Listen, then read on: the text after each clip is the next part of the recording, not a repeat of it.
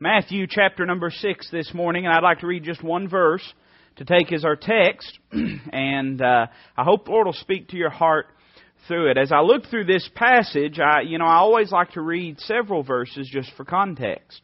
But as I read this verse, it just impressed upon my heart that really, although context will always help you, that as you read the context for this verse, verse 24 really just sums up the entire passage. And so we'll just read that one verse this morning. Matthew chapter 6 verse 24 says, "No man can serve two masters, for either he will hate the one and love the other, or else he will hold to the one and despise the other. Ye cannot serve God and mammon." Let's read that once more. "No man can serve two masters. For either he will hate the one and love the other, or else he will hold to the one and despise the other. Ye cannot serve God and mammon." Let's pray together. Heavenly Father, I'd ask that you'd bless your word. Lord, I know that us in and of ourselves are nothing that can be blessed, but I know that the righteousness that we've been robed in because of Calvary's blood, Lord, that you can bless that righteousness. God, I know that your holy, inspired, infallible word that's been perfectly preserved, I know you can bless that this morning. Lord, I know as we're gathered here as a local assembly, as a local New Testament church, you love the church and gave yourself for it, and I know you can bless that this morning. Lord, each and every one of us that know your Son is our Savior, we're indwelt by the Holy Ghost, and I know you can bless Him this morning. So God bless us in spite of ourselves. Use us this morning for your glory and honor. Speak to each heart according to your will, and help us to be submitted to you. If there's one amongst us that's lost and undone, show them their need, their most essential need, and that of Calvary's blood. We'll be sure to thank you for it. Lord, thank you for loving us. Teach us to love you more. In Christ's name, amen. In this passage, I just want to make a few notes this morning that I believe will help us in our lives. The Bible teaches us that each and every one of us serve something. Isn't that correct? As we read this passage, it's interesting to me that we have first off the declaration of this servitude.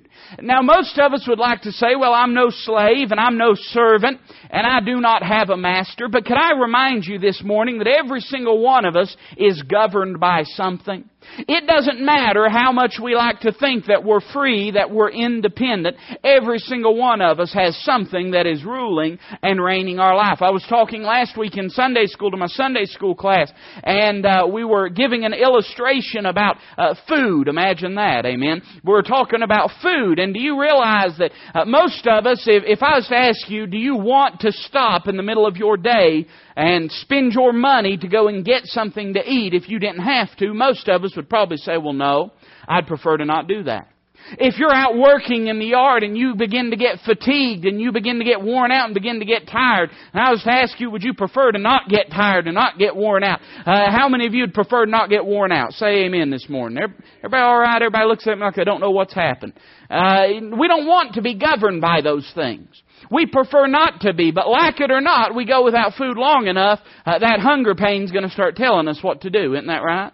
Like it or not, we work in the yard long enough, or we go out and we run. I don't run. I don't run unless something's chasing me. Amen. I don't understand these people get out and run, but if we're out and we're running, like it or not, eventually that fatigue is going to begin to govern us. You understand this morning? If we are out somewhere and we've not had anything to drink all day, no water, no soda, no nothing, and we're out in the hot sun and we're sweating, eventually our thirst is going to start to govern us. You see, like it or not, we're all governed by elements and principles in our life. We find these intrinsic authorities in our life, but we find that there are not only intrinsic authorities or internal authorities, but there's external authorities. It's funny, teenagers tend to think, well, when I grow up one day, nobody's going to tell me what to do.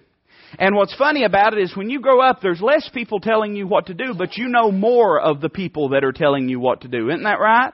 I mean, when you're little, it seems like everybody's telling you what to do, but there's a lot of stuff that you're oblivious to. You grow up and all of a sudden you have these other authorities in your life. If I go down the road and the speed limit's 40 miles an hour and I'm driving 65, like it or not, and I can protest to that police officer, hey, we're in America, this is a free country, I'm independent, but I'll still have to pay that ticket. Isn't that right?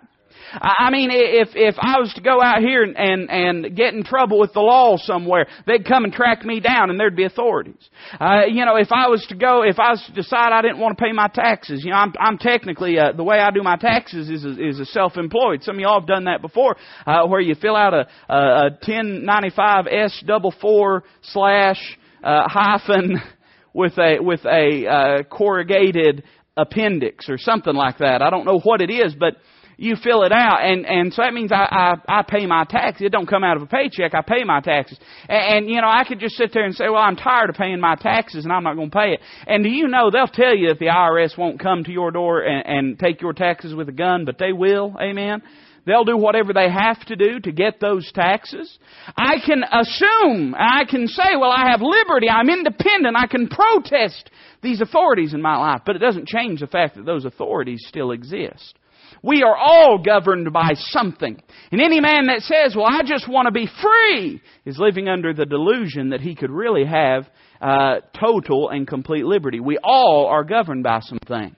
And so the first thing the Word of God does is makes a declaration about this servitude, about this life that we're living. And it begins by saying that no man can serve two masters. We see first off the implication of this servitude. It does not say that you don't have to have any master. It simply says no man can serve two masters. So that tells me something this morning. That tells me that because no man lives without any master, and because you cannot have two or more masters, that leads me to understand that there is one chief principle that will govern each and every one of our lives. One thing that's more important. One thing that has chief precedent. Listen to what the Word of God says in Romans 6:16. It says, know ye not that to whom ye yield yourselves servants to obey, his servants ye are to whom ye obey, whether of sin unto death or of obedience unto righteousness. All of my time as a youth pastor, I used to hear kids say all the time, I'm going to grow up. No one's going to tell me what to do. I'm going to have liberty. I'm going to be able to do whatever I please. But do you know a lot of those young people, and not just in youth groups that I was over, but in a lot of youth groups, they grow up and they're governed by money because they're spending all their time trying to get a big old house. They're governed by academia because they've allowed their school. You say, preacher, are you against education? No, I think people need more education. But I don't think education needs to become a god in our lives. I don't think education needs to hinder us from serving God. Do you? And education becomes their god. Sometimes drugs become their gods. I've seen that at times. And it's so tragic. It's hard to see that in a person's life. But do you know that ironically, most people that wind up a drunk or a drug addict, they got that way by saying, no one's going to tell me what to do. That's how they got that way. And yet here they are, can't go even a day without getting a fix from these substances and these drugs and these things in their life. And they say, well, I'm free. No, you're not free. You're governed by those things. You see, we all have one chief principle in life. For most of us, it's self. Isn't that true? Yeah. Most of us, self is what governs us. That's what people mean when they say, I'm going to do what I want to do. They're implying I'm not going to do what you want me to do. I'm not going to do what they want me to do. I'm not going to do what God wants me to do. I'm not going to do what anyone wants me to do except for me. That's the God of self. That's the chief and great God of this world. The Bible speaks of Satan as being the God of this world, and he is. But do you know how most people worship Satan is by worshiping self? That's what Satan desires. We hear a lot of times about, Satanism. And I know there's a lot of occultism and Satanism that goes on. But do you know that the devil's chief tool is not the occult? That's not his chief tool. There's very few people involved. There's more than you'd realize. But the vast number of people that are going to hell aren't going to hell and blinded simply because they're in the occult. They're not meeting out in the woods and sacrificing cats, or I hope they're not anyway. Cats I'm not really fond of. As long as they stay away from our dogs, I guess we'll be okay. But no, the vast majority of the people aren't doing that. You know the altar that Satan wants most people to sacrifice at is the altar of self. Because that'll send a man to hell just as quick as anything will, to live for self.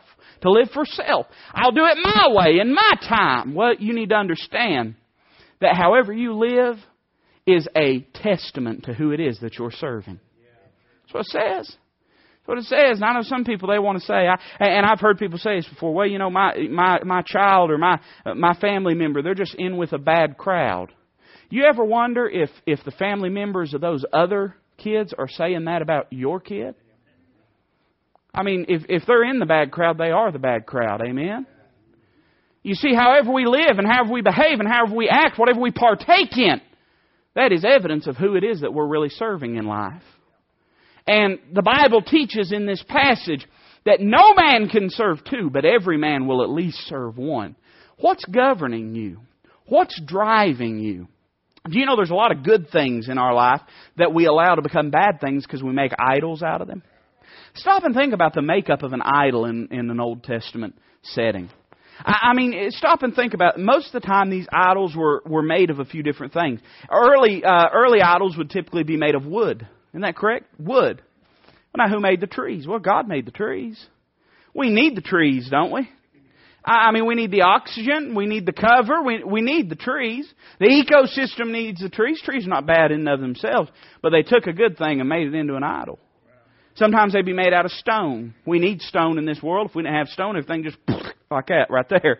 We've got to have stone in this world, and a lot of us, for a lot of years anyways, it's not as common anymore, but used to it would be used for foundation, for building uses and things like that. And now if you're lucky, you might have a big fireplace with stone in it or something. We don't use it as much now, but stone has a lot of useful means, and we need stone in this ecosystem, in this world. And they took a good thing, made it a bad thing. Where do you reckon silver and gold came from? Later on, as metallurgy became more and more developed, they would begin to make idols out of silver and out of gold and out of brass. And all of those things are things that God has given us. God doesn't really have a problem with silver. Did you know that silver is a picture of redemption in the Bible? Every time you see silver in the Word of God, it is tied or connected with the redemption money in the Old Testament for the nation of Israel was silver. And all the time in the Word of God, you'll find silver to be. Do you know that gold, the Bible teaches that that street in the New Jerusalem will be paved with gold.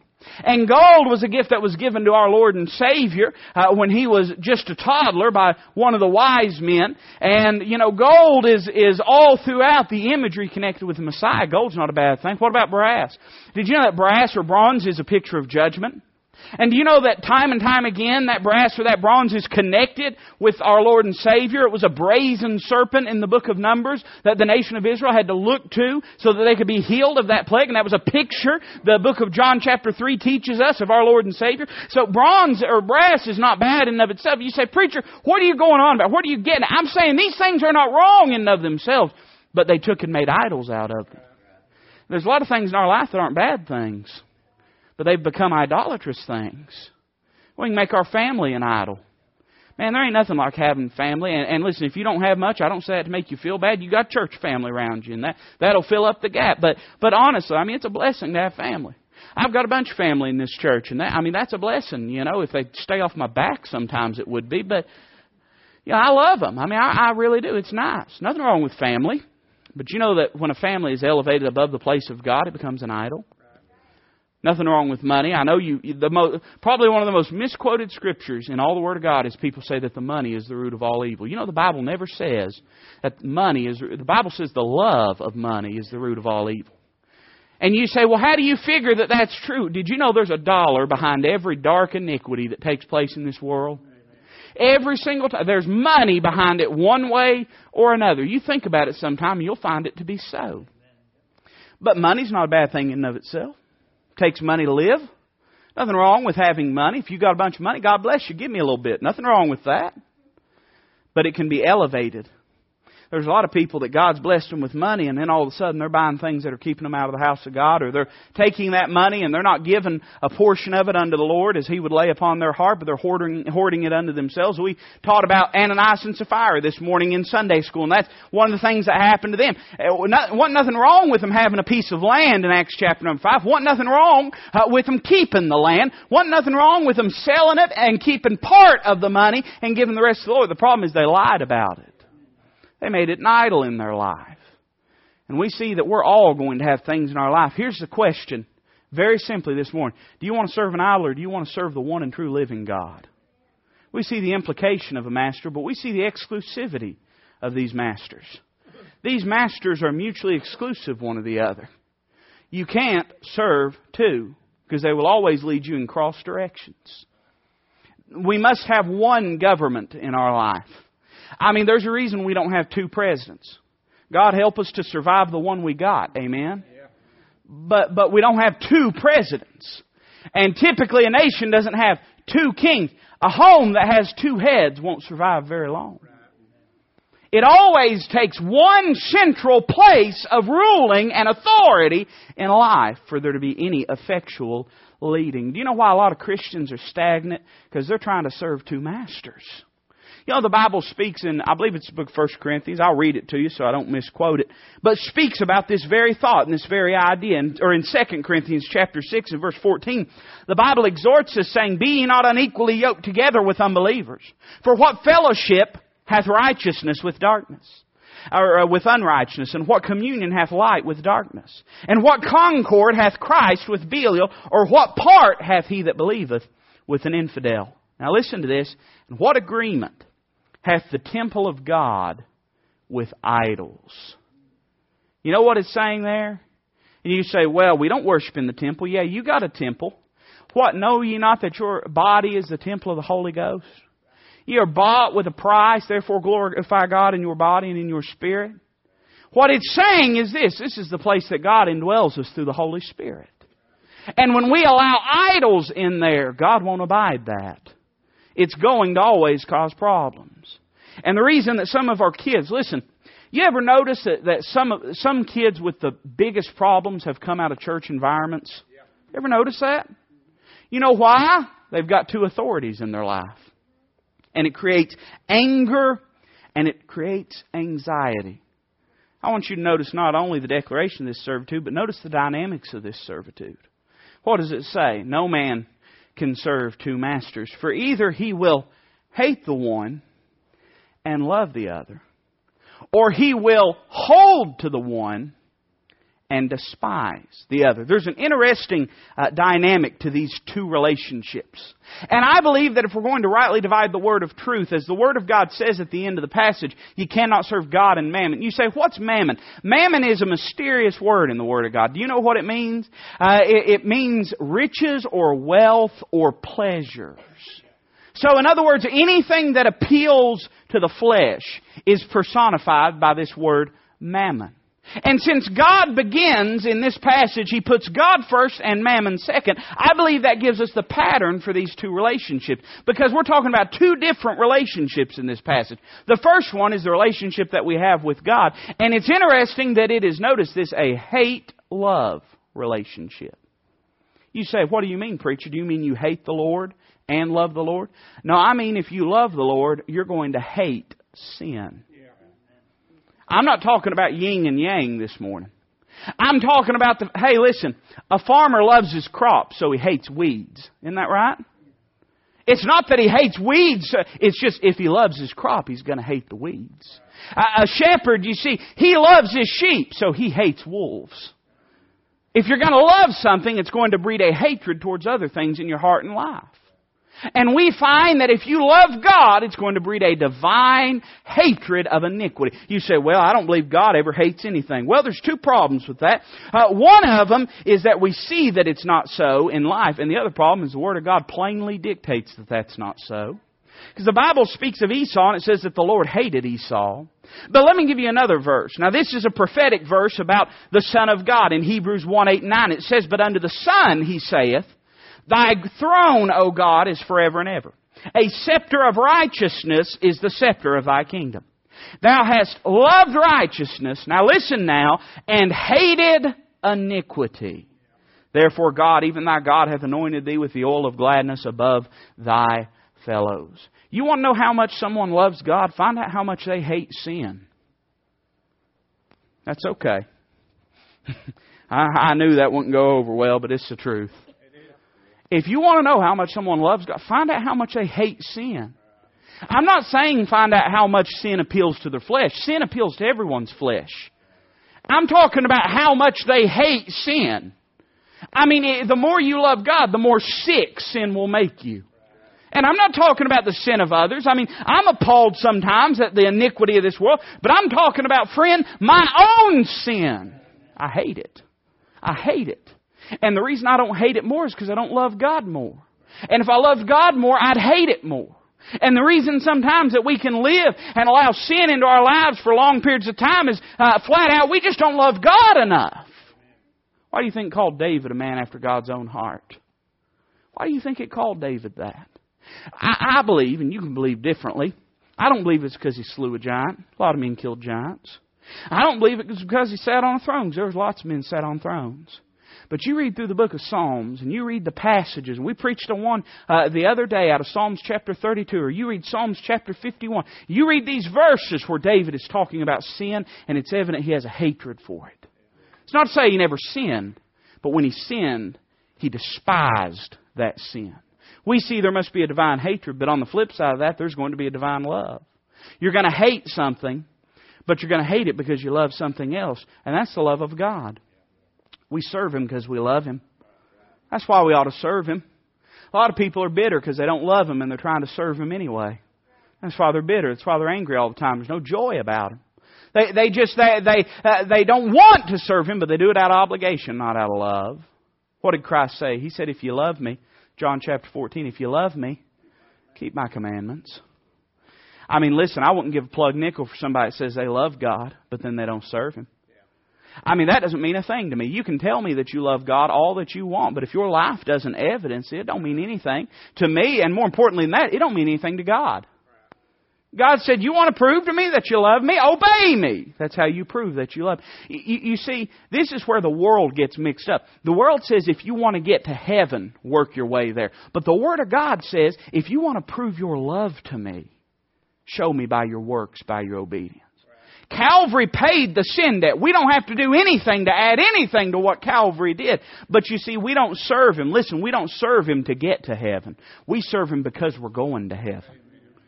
We don't serve Him to get Him to love us. We serve Him because we love Him. That's why we serve Him.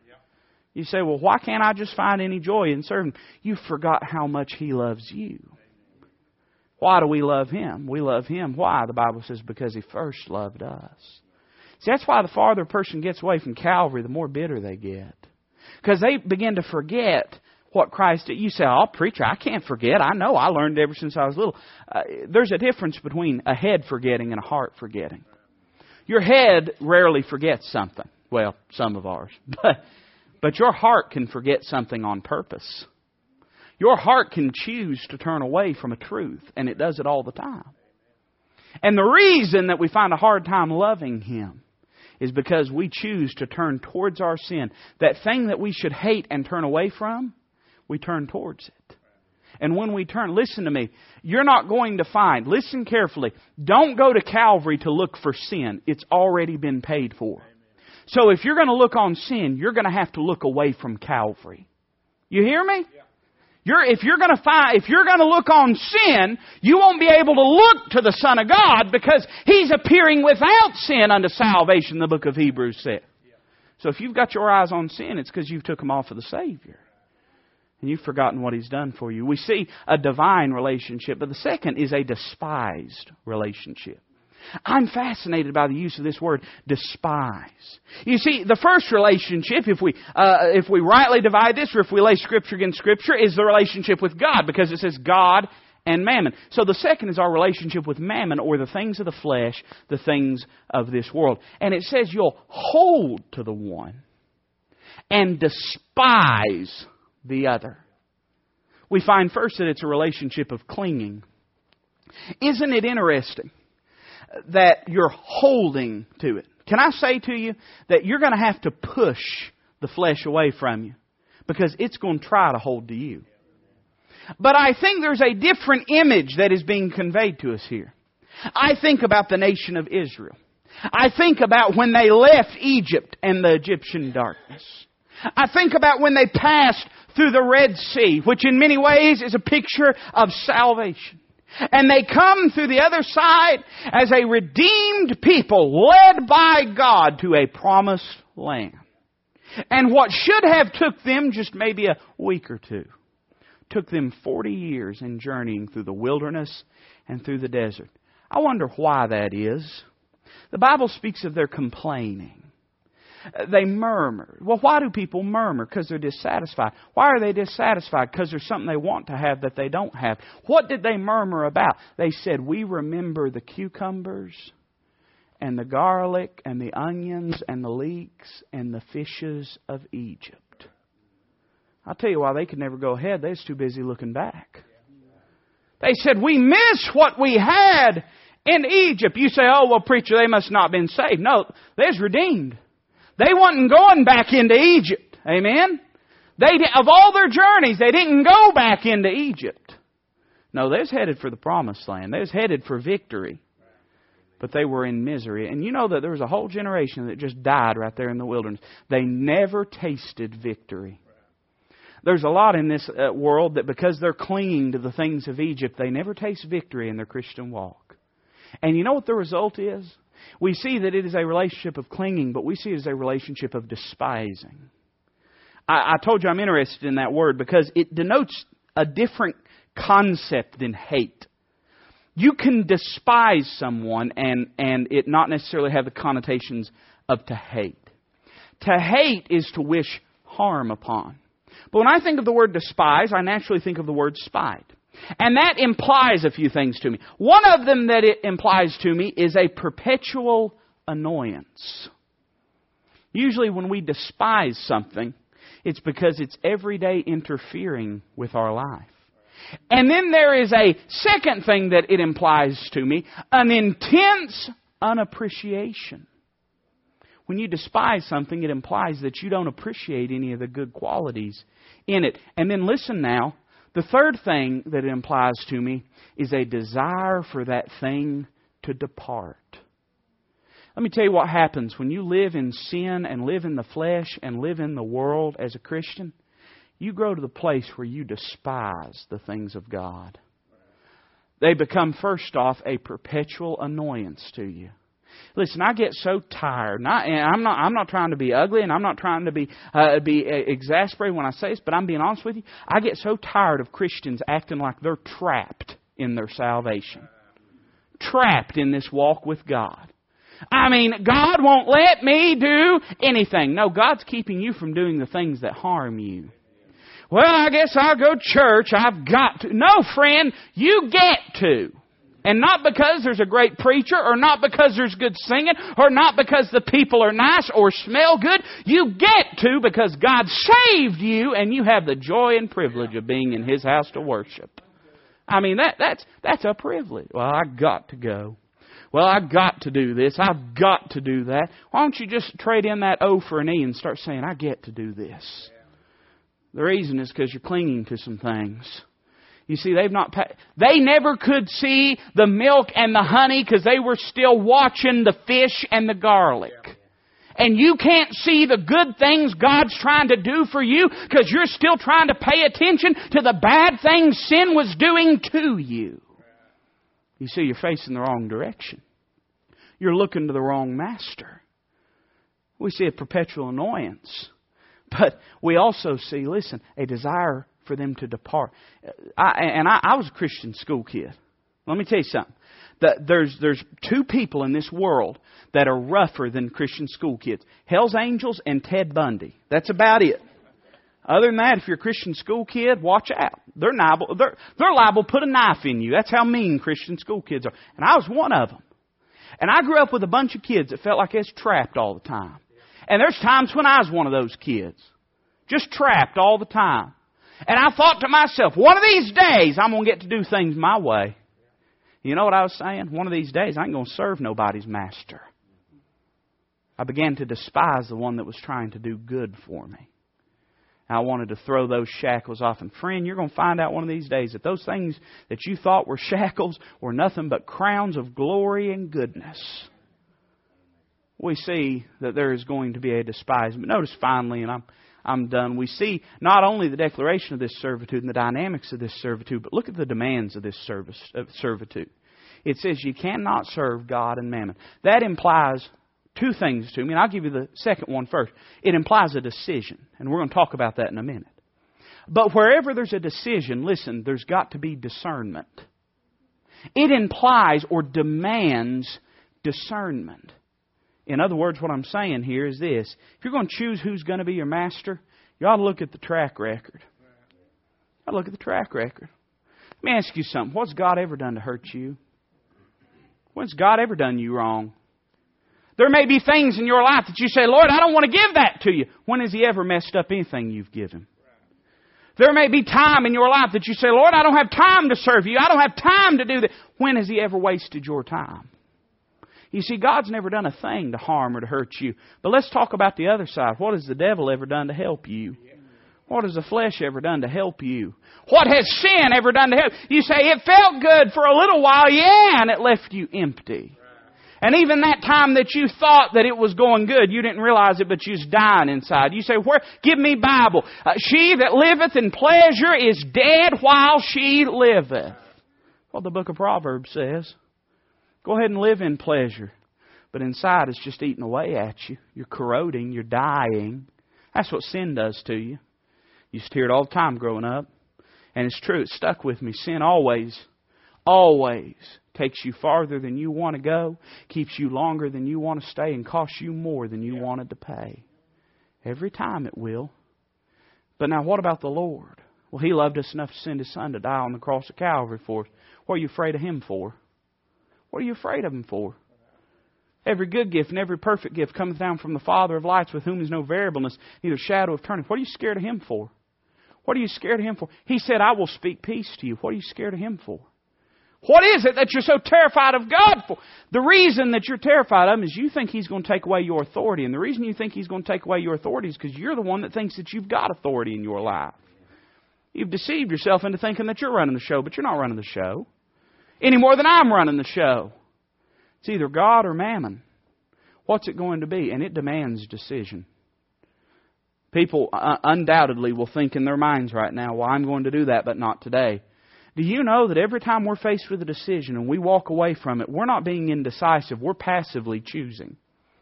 We're passively choosing. You see, it's not a question of whether you're going to serve mammon today. It's a question of whether you're going to serve God today. If you draw a breath and if you're not actively pushing the influence of the flesh away from your life, if you are not trying to live for God, you're already living for mammon. And so you're making your decision by walking away and saying, well, I'll make a decision another day. You've made your decision today. You just better hope that God's gracious enough to give you another day to make that decision again.